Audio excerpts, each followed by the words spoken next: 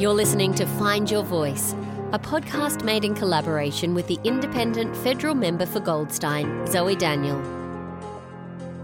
We acknowledge that this podcast is recorded on the traditional land of the Bunurong people of the Kulin Nation.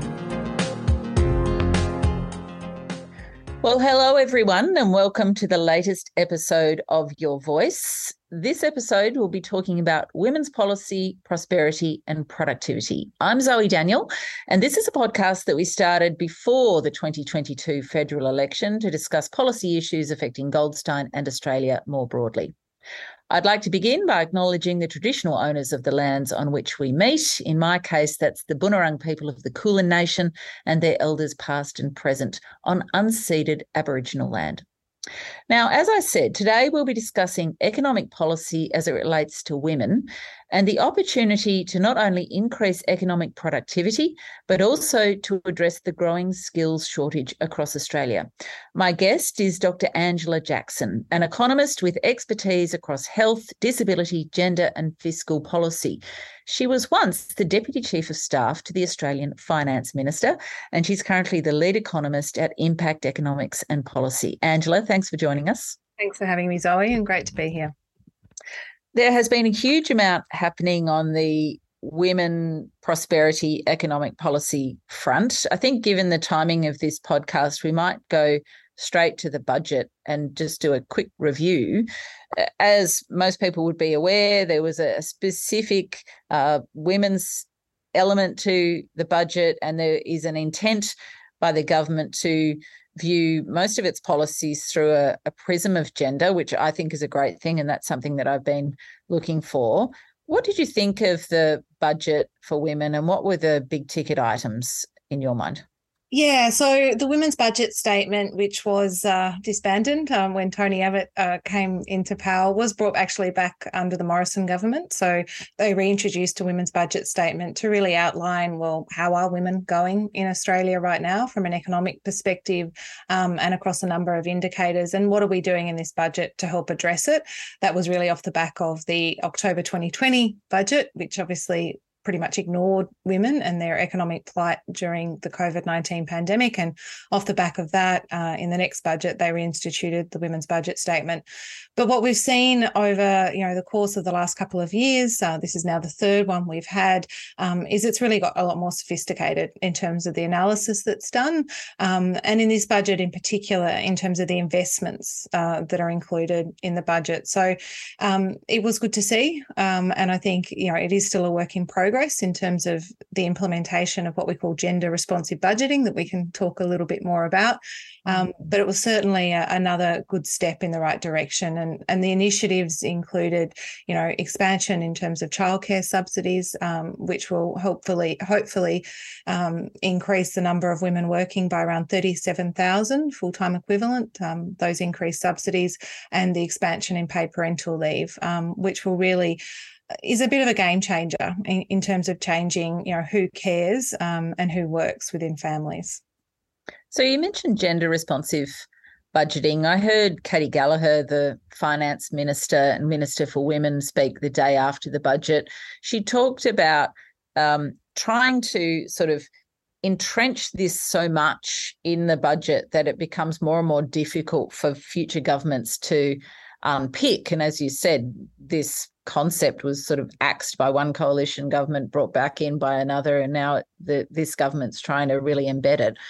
What does that gender responsive budgeting mean, and how do you sort of engage the community in why we need it? So really what it does is it tries to look at policies and spending initiatives within the context of, well, how does it impact different groups within society? And obviously gender responsive budgeting focuses primarily on how policies might impact women and men differently. We know that, women are less likely to work.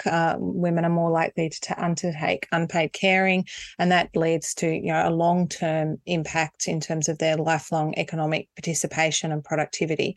And so when we're implementing policies, we want to make sure that we understand how they're going to influence equity between men and women And so gender responsive budgeting does that through a number of mechanisms. The first is by setting targets. So, in Australia, we're still a couple of hundred years away from achieving gender equity in terms of, all those targets, in terms of pay equity, in terms of women working at the same rate of men, and of course, a number of metrics. So it sets some targets and says, well, this is what we want to aim for as a country in terms of gender equity.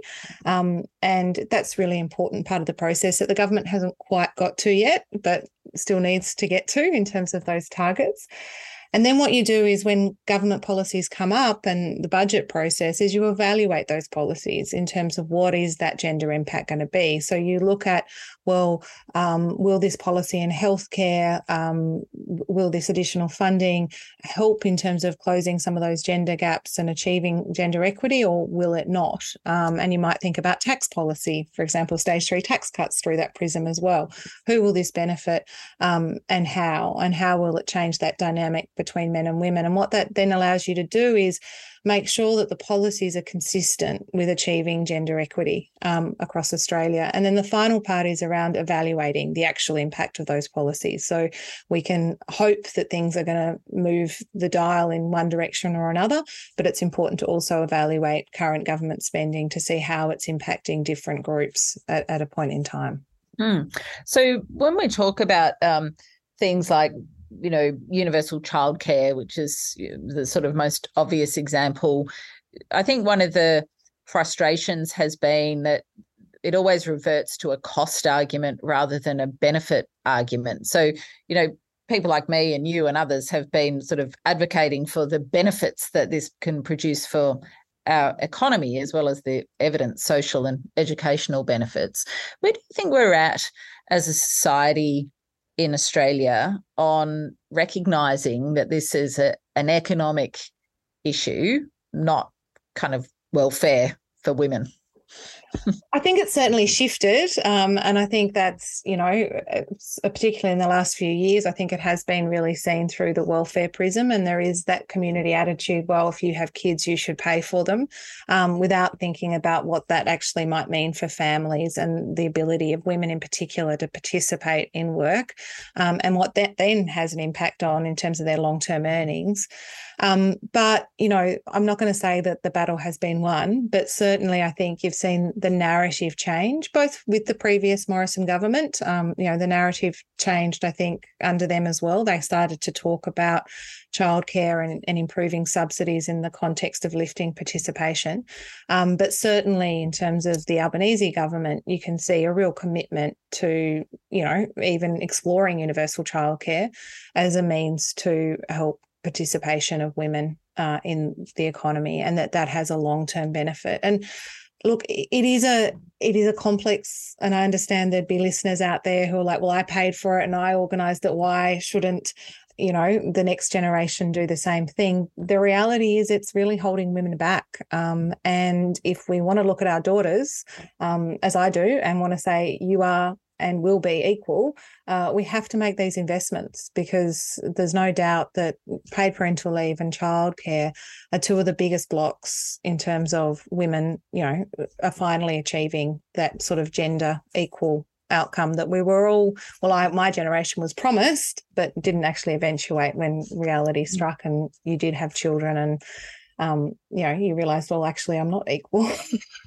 Yeah. And, look, we all have the stories of, well, it wasn't worth working more than a couple of days a week because the cost of care basically negates your wage. And, many women are in that situation today. As far as the government's policies on childcare and the timing of those policies, and also paid parental leave, what are your thoughts about those things? I mean, again, it sort of feels like, it's never the right time. It's always too expensive. We'll just keep pushing it back or somewhat delaying it. And I understand that there are workforce issues, particularly in early childhood education and care, that are limiting the speed with which that particular change can be implemented. But also paid parental leave, it's happening, but it's sort of happening by 2026 for 26 weeks. And in the context of the world, it's not that expensive. Are are we still sort of in this push-pull of, can we just rip the Band-Aid off it and do it if we're going to do it? What's underpinning that delay, do you think, and is that valid? Well, I mean, look, I think at the moment that, you know, they are trying to balance, obviously, the broader not wanting to add to inflation. And so they're seeing all spending as, you know, it's really got to pass the muster in terms of, does it lift productivity and participation?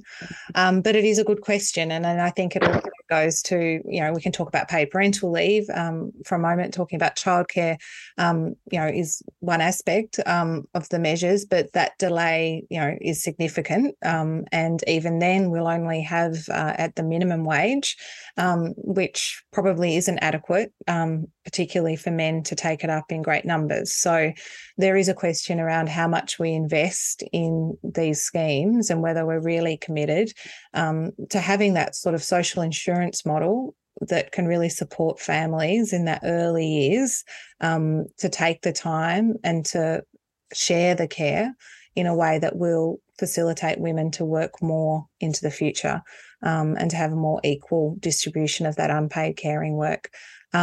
In terms of childcare, as you said, there are constraints in terms of the workforce and in terms of scaling up. And the changes that were announced will benefit primarily higher income earners as well, which I think is something that perhaps hasn't got a lot of airplay. And they have still, you know, not extended that universal childcare to children of parents who aren't working or not participating. So the most disadvantaged kids at the other end. So, you know, they're certainly not perfect policies, put it that way. And I think maybe in this space we get excited with anything. But you're right, we need to keep pushing for more and for better, because there is no reason why we shouldn't have the best policies in this space in the world. We're a very wealthy country, and they are investments that will pay off in a multitude of ways, both economically but also socially. So I guess that is a question of, well, what's the delay? I guess the flip side of that is there's been so little movement for so long that any movement feels like something to get excited about. Yeah, it's interesting. I mean, there's lots of small steps happening in a range of areas at the moment. Some of them are larger steps than others, but I guess all of those small steps, when there's been so little movement for so long, does sort of add up to something. And I think also opens the door for more changes, because once you've opened the door, it's much easier to push things through it.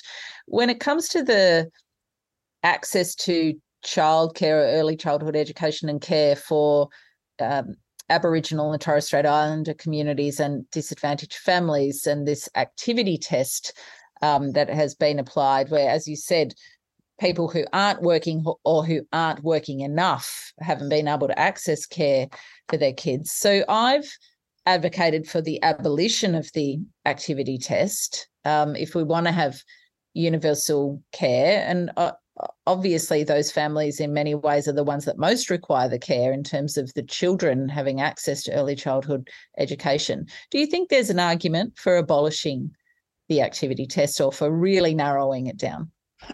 Yeah, look, I do. And this is actually an area we've just done a report on for the Minderoo Foundation, Thrive by 5, on this space and on the activity test. And I'll admit, before doing it, I didn't have a full appreciation for exactly how bad this policy was in terms of who it was disadvantaging and how.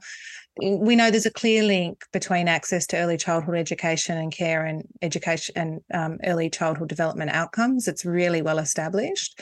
And yet we have this policy in place that limits access for the most disadvantaged children in the most disadvantaged households. And it seems just beyond ridiculous when you actually look at it and you look at the numbers of kids that are missing out on early childhood education and care, and that investing in those kids is going to pay huge dividends into the future in terms of their outcomes and their productivity and their participation, and that we're not making that investment seems it's outrageous. Now, the movement in terms of Aboriginal and Torres Strait Islander children is welcomed, but it's pretty minor. And so what they've done is move from 24 hours a fortnight, which is effectively 2 days of care, to 36 hours a fortnight.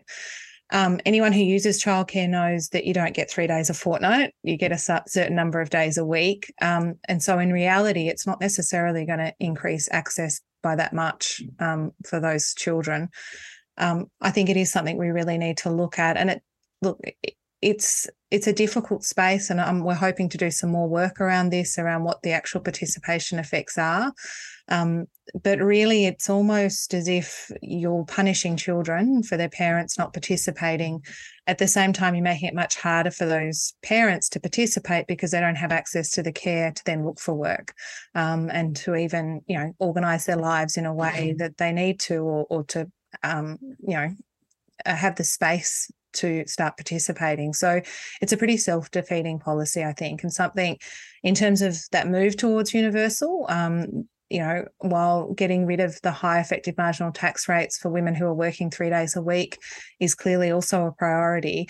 It's hard to go past making sure these kids have access to this quality early education and care when we know, the evidence is so clear in terms of the benefits, particularly for kids from disadvantaged backgrounds. It's really, really clear. So yes, I fully support pushing the activity. Yeah. It's a really interesting area when you start sort of delving down into our cultural mentality around this. So, I've been thinking a lot about the fact that we have universal infant and primary school and high school, and we accept as a society that we will pay for the schooling of our children. Yet when it comes to early childhood education and care, which are arguably the most formative and important years of a child's life, we balk at covering that as a society. It's sort of a systems change that we need to recognise that this is actually hugely beneficial for all of us to do it. Yeah, exactly. And I think, and it is interesting to try and unpick what those cultural factors are. And some of the arguments are that, if women have childcare, then they'll just go and play tennis. So there's a bit of a degree of misogyny there, maybe, in terms of what women's motivation may be. And I would just note that the Last Time Used survey once again found that women do more unpaid and paid work than men, about half an hour a day, and so have less free time. So we're not just out playing tennis. In fact, quite the opposite. We have less time for tennis than our male partners. So, yeah, there's a degree, I think, of, this is the woman's work and she should be looking after kids rather than actually seeing this as an investment. And as you said, we don't balk at paying for children when they're 5 going to school. Yet we know, particularly for these kids from disadvantaged backgrounds, that the key investments need to be made at the ages of 2, 3 and 4, but we're not making them. Could I go briefly to the Fair Work Act amendments, which will hit the table? They've already hit the table, but they'll hit the debate in the Parliament next week. And certainly I have spent my entire time since Parliament broke last week looking at this legislation and the explanatory memorandum and having various briefings on it. Now, there are lots of gender-related elements to this legislation around feminised industries, empowering women in order to increase wages in areas like aged care, early childhood education and care, among other things. In many ways, those elements have been overshadowed by the multi-employer bargaining debate, which is a controversial element of the bill. But just to sort of drill down into the elements of this set of amendments that might benefit women, do you think that, for example, enabling supported bargaining in those industries and multi-employer bargaining in industries like aged care, early childhood education and care, and the various other care settings will have the desired effect of increasing wages, making those industries more attractive for people to work in, and therefore revaluing women's work, which is kind of part of the point? Yeah, so look, it's an interesting question, and it's not exactly in my area of expertise, so I don't want to, but in terms of what I do know, enterprise bargaining needs to be, and bargaining between groups of workers and employers is a very effective way of getting agreements, lifting productivity and lifting wages. And so that negotiation process can produce significant benefits for both sides. And what we've seen in Australia is it completely break down. And so enterprise bargaining, which was at the centre of our workplace relations system, has completely broken down, and that's impacted workers' wages. But I think it's also impacting in terms of broader productivity improvements, because you're breaking down that dialogue between employers and employees. That's an important dialogue for getting improvements in the way the business might operate, and lots of other factors. Now, I guess what the government's trying to say is, well, look, in some of these cases, in some of these industries, the nature of the services is actually quite homogeneous. And I think that's probably true, particularly in aged care and childcare. But the costs of doing this individualised bargaining at that level are so high that we're not seeing it come to fruition. And so people are just basing it on the award. And so we're not getting those benefits for either the workers or the employers. And so there is probably an economy-wide benefit from changes that get people back to the table, even if it means bringing together more groups of employers and employees, and to negotiate better outcomes. And I think, it's industrial relations in this country is seen as this really, it's a big fight. When really, if you look sort of internationally at sort of the German model, it's a much closer, the people are working together. And I think it is when you get people working together and employers and employees working together that you get the best outcomes for everybody. And we certainly need something to change, because the reality is, wages have been absolutely lackluster, productivity growth has been lackluster. And so we do need, I think, some sort of shake-up in terms of the way in which the industrial framework's working. Yeah, so can you just put your pointy-headed economist hat on for a moment and explain to the audience how wages and productivity interact with each other, and also how that relates to inflation? Because I think often the knee-jerk response is, oh, well, we can't put wages up because that just increases costs for employers and everything becomes too expensive. And we kind of stop there in the conversation. Can you just give us some perspective on that? So what we would call sort of healthy wages growth, and what we want to see, is where wages are growing at least at the rate of inflation plus productivity improvements. So now, I wouldn't say that now because we want to get inflation down, but that is a level that maintains inflation. So if we think we want inflation to be between 2 to 3%, and you add sort of 1% productivity improvements on average, you want to see wages going up by about 3.5%, maybe 4% a year. And that would be healthy wages growth. Now, that's important for the economy because that means your wage earners, your households, are getting more income and they're feeling more confident, they're spending more, and it helps generate the economic growth. What we saw in the 10 years before the pandemic was that wages were growing at around 2%, so well below that level. And it was one of the major, drivers that the Reserve Bank said, this lackluster wages growth is undermining economic growth. I want to see wages growth increase.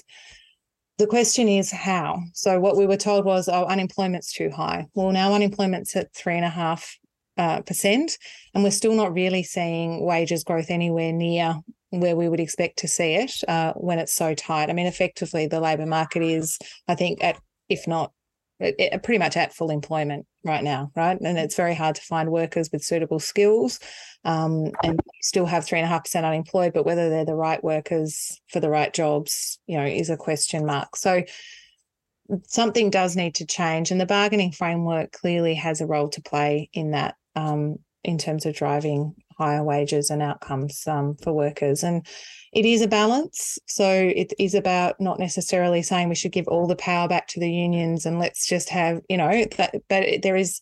it's clearly gone too far the other way. And that was undermining economic growth before the pandemic and will again. So I think, whether this is the perfect bit of legislation, I think certainly, you have to try something to try and get things moving. And maybe the answer is to have a sunset clause and a review to see how it actually looks in practice and whether the doomsday scenario comes out or whether or not, we have entered. I think, the nature of industrial relations in this country is very different to what it was in the 1970s. Unions are it's not that militant union, it's a much more professional, like they're a different outfit, right? It's a different movement. So I think, my view would be it's probably worth a go, but you'd probably want to review it to make sure there weren't adverse outcomes. Yes, and funny you should mention that, because a review is something that I've suggested to the government, and I'm not the only one. What kind of time period do you think would be reasonable to have a sense of the economic impact of this kind of policy change? I think you'd want probably 2 years to see, because these things will take time, for agreements to come up and to see what the impacts are. At least 2 years, if not 3. I guess a lot of enterprise agreements or these agreements are sort of 3-year agreements. So you'd want to have a good sample to see what the outcomes were. Dr. Angela Jackson is the lead economist at Impact Economics and Policy. Angela, thank you so much for joining us today. Oh, thank you very much for having me, Zoe. It's a pleasure. And thank you, everyone, for joining us on Your Voice.